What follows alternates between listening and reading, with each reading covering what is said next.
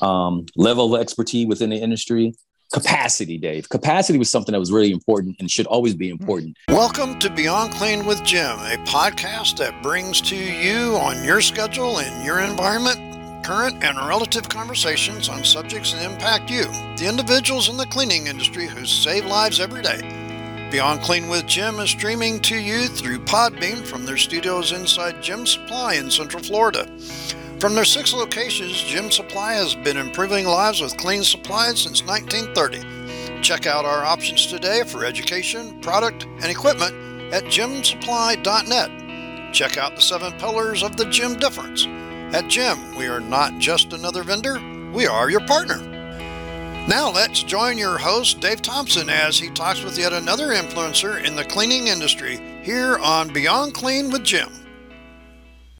Hello, everyone. This is Dave Thompson. I am your host of this afternoon's podcast, or this morning, or whenever you happen to be listening to this recording.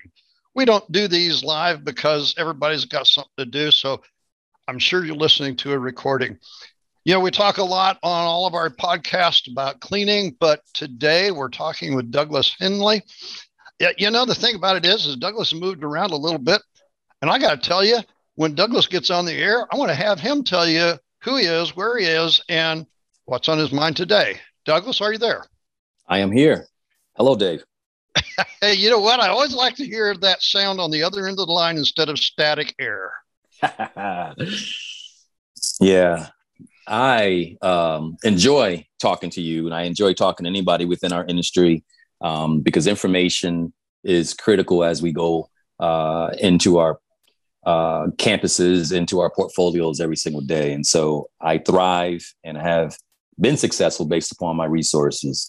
And so you suggested that you shared that I moved around. Yes, I was the director of facilities for a large magnet school district up in Connecticut for almost 14 years, and had the opportunity to leave the cold weather and move down to Central Florida. And I jumped at that opportunity. And so came down to Florida and was a vice president for a building service contractor, Owens Realty Services, where I helped that organization build best practices, do some training, help with setting up programs for the facilities management operation that they have. And then after about 3.5 years, moved on to where I am now, the Country Club of Orlando, where I am the director of facilities for this organization. So I continue to have fun, bring in the best practices and all the resources that I've learned to each organization that wants to have me.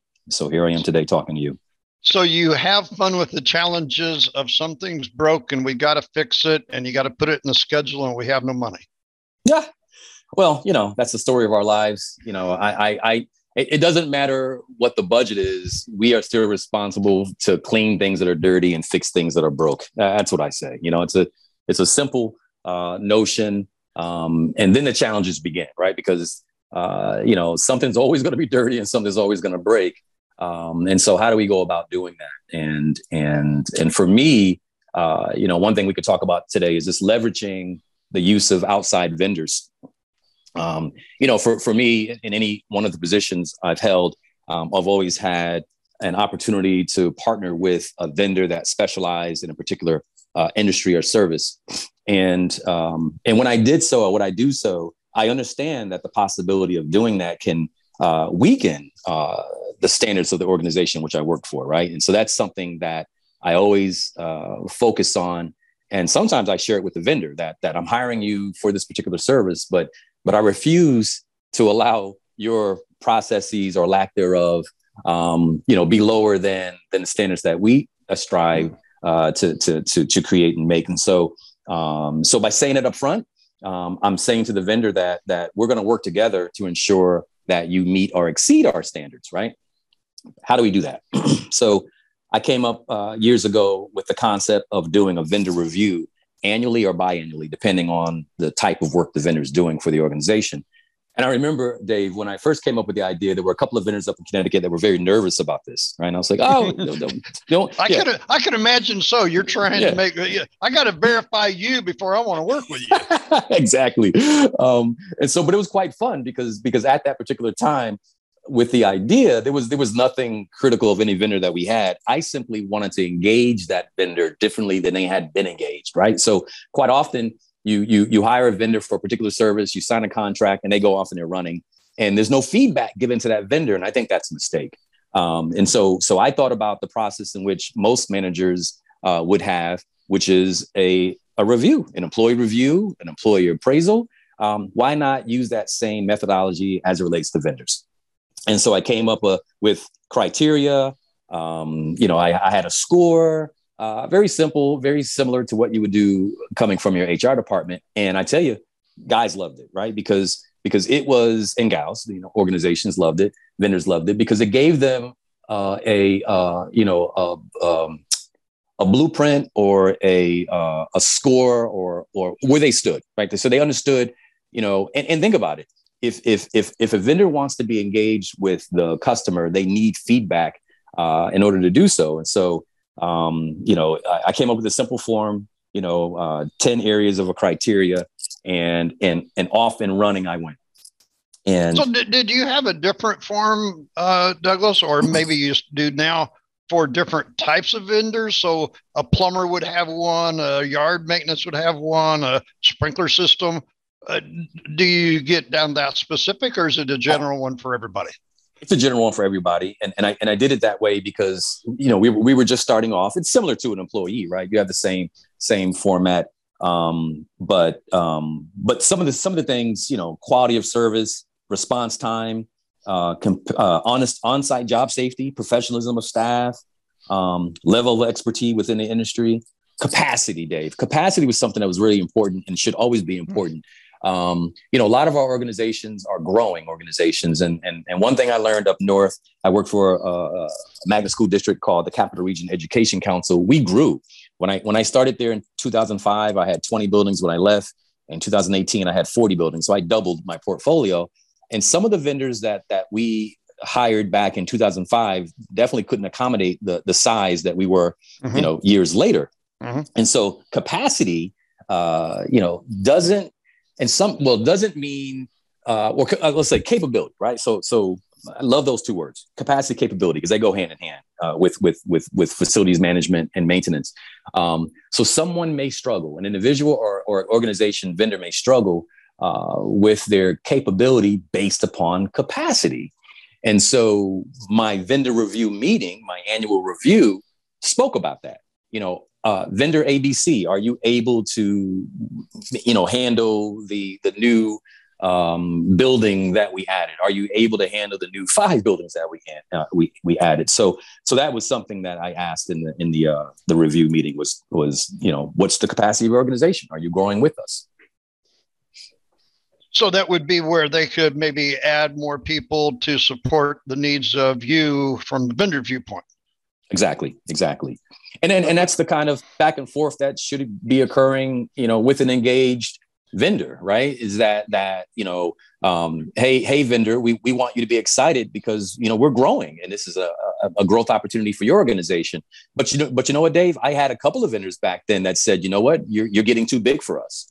And that was my favorite, I guess, memorable review meeting, is that vendor that said, yep, I think you're too big for us. And what a better way to keep that professionalism and that relationship. Now we are parting ways, but parting ways in a positive conversation rather than a negative conversation, because the vendor could no longer meet my needs and began to fail. Okay, so you've moved to a new facility here that I'm sure that they already had vendors. Are they liking this? Yeah. Well, so what I did here, because I've only been in this particular organization 5 months, is I had an initial meeting with every vendor, right? So when I got here, there was a list of vendors, and I don't know any of them. They don't know who I am. And so... Hey, folks, wait a minute. You're getting ready to get a hold of Douglas Henley. You have no idea what you're No idea. You're exactly right. Yep. And of course, I'm not going to be like the last guy, right? Because everybody's different. Sure, right. That's why you're there. You're not going to exactly replace... Right. Yeah, there's a good reason, right? Exactly. And so, but I appreciated the previous fella because he had a list of vendors that when I walked into this position, I was hired into the position, I can now utilize. And so So of course, I had the same conversation that I would have had, in my previous positions, that you are a resource to the Country Club of Orlando. And I appreciate the fact that you specialize in your particular industry, and we're going to use every bit of your skill set to make, the experience here at the Country Club of Orlando a good one for our Country Club members. And so we will meet frequently, especially because I'm new, until we establish, some benchmarks of quality. And I think that's a good meeting. I think that that's exactly where a vendor wants to be. They want to be in a partnership with an engaged director of facilities, utilizing their best skill sets and talents for them to succeed. Right. I think that was the goal. So that's, I'm thinking here, is there a list of things that you want to see from this vendor before they come in? Or, I just had some classes here at the Academy, and I'm going out to do a customer to do a test, and I'm sending them the safety data sheets before I get there. I like that. Is this something that you're looking for, or is this just me going too far? No, I think that's outstanding. But I think that, it really, here you go. You asked me earlier about, does the review form change based upon the industry or service? And it could, right? And so, if I'm going to look for an outsourced janitorial company, yeah, I'm gonna have a scope of services that really, again, strengthens, my best practices. If I'm looking for a plumber, that plumbing organization is going to be different based upon the type of plumbing that we have. So either my building is a brand new building, or my building is a 20-year-old building, right? And so I'm going to talk to that plumber, and I want to make sure or be comfortable that they have the capability of managing an aging building, right? So yeah, and that's the engagement, that's the back and forth, that's the prior information that you want to give the vendor so that he or they can make an informed decision about coming on board, working with the organization.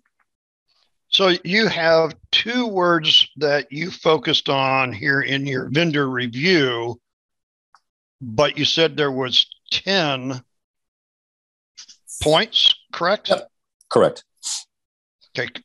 Do we want to just briefly tell everybody what those are? We're going to use your 10 points for 10 more podcasts. They could. Two more podcasts, because you know me. I like, we can get into. These are only 15 minutes long, Douglas. We can get into a long conversation on each one, right? And our managers, we have a managers meeting here. A general manager kind of teased me last week because I brought something to the meeting, and I was all excited about a process I wanted to implement. And he says, "Douglas, does that really excite you?" I said, "Yes, it does." This is my, as you know, Dave, I'm a third generation facility guy. My grandfather and father, before me. And so, this is, I eat and sleep this stuff. My wife rolls her eyes when I start talking about FM, but I can quickly in the last few minutes go just name them, the criteria, because I think it'd be good. So yep. Before you do, what's the two main ones that we're talking about today? And let's get started with them. So capacity is a big deal for me, right? Because I want to know that you can handle, and that's important across the country based upon the size of your portfolio, right? Can the vendor handle your girth, right? It's, you got 2 buildings or you got 200 buildings, right? But first one, quality of service provided, quality, response time, capacity, as we talked about. I want them to be competitive on their price, right? So that when I need to ask for a quote, I want them to be competitive. Just because you have a contract with us doesn't mean you just, mark your price up. On-site job safety. If we're trying to be safe, I want you to be safe when you come on our campus. Right. Professionalism, right? That's about their staff, who you're sending out here. Quality of communication, very critical, right? Quality of correspondence, right? And so I don't want a quotation on a piece of paper. I need something, and it has to be legible, right? Because our accounting department will get upset they can't read it. Level of expertise within the industry. Now, that's something that's important to me because I continually want to grow as a director of facilities, and I'm looking for the best practices in everything I do. So why shouldn't the plumber? Why shouldn't the HVAC technician? Why shouldn't an electrician do the same, right, within their industry? Mm-hmm, mm-hmm. And lastly, the ability to implement changes to the original scope. So flexibility is critical, right? Because we start the day off thinking that it's going to be a certain way. The day ends and it's a different way altogether. And so I hope that each vendor that I bring into any organization I'm employed by, that's a partner, understands that they have to be flexible. And so those are the criteria that I have constantly used to score and evaluate vendors that we use. So if you're a vendor out there and you're listening to this podcast on facilities maintenance and you want to do business with Douglas Henry, you're going to get an interview. Yes. And don't be afraid about that interview. And it's going to be once every 6 months. And it could be that frequent. That's exactly right. And he's going to score you. Now, you know what the interesting thing is here? Douglas never said he told the vendor what the score was. No, I would. So I would you know, folks, I'm kind of curious yourself. I didn't hear about this. I didn't know about it. So here you are. This is the reason you come to a podcast, folks, is to listen to something. You know, it's all about tips and tricks and different things that, like Douglas gets motivated, gets all fired up about. I'm sure that we can talk a lot longer, Douglas. We always usually do. That's but right. Today we're going to keep it to short and sweet. Let's give the audience a little bit of a passing word here before we finish up today. I would say that you control what you can control and you manage what you can't control. Douglas, there's 2 questions I ask every guest. Man, people haven't heard you. It's been a long time since I had you on one of my podcasts, so I'm going to review this again. Where were you born? Stamford, Connecticut. And what is on your personal bucket list for 22? Let's see. I think I want to add operation to my model train layout. I want to be able to take a freight train down the layout and drop off a couple of box cars to businesses. My layout is just begun. And if I can start switching into an industry or a building, I'm going to have a whole lot of fun with that layout. Model trains. Now, that's folks, right. Did you ever think that Douglas Henley would be talking about model trains? See, that's why we ask questions and we learn. Thank you for being on our podcast today, Douglas. We enjoyed our time to get today. We will have you back again. And folks, if you liked what Douglas talked about, want to hear more, please like and share what we do on this podcast. We'll have all the links in the show notes. Whatever you do between now and the next time that you talk with us or hear from us, make sure that journey between where you're born and where you want to go is healthy, positive, and proactive. Douglas, thanks for your time. Thanks for your time, Dave. Look forward to the next time. Bye-bye now.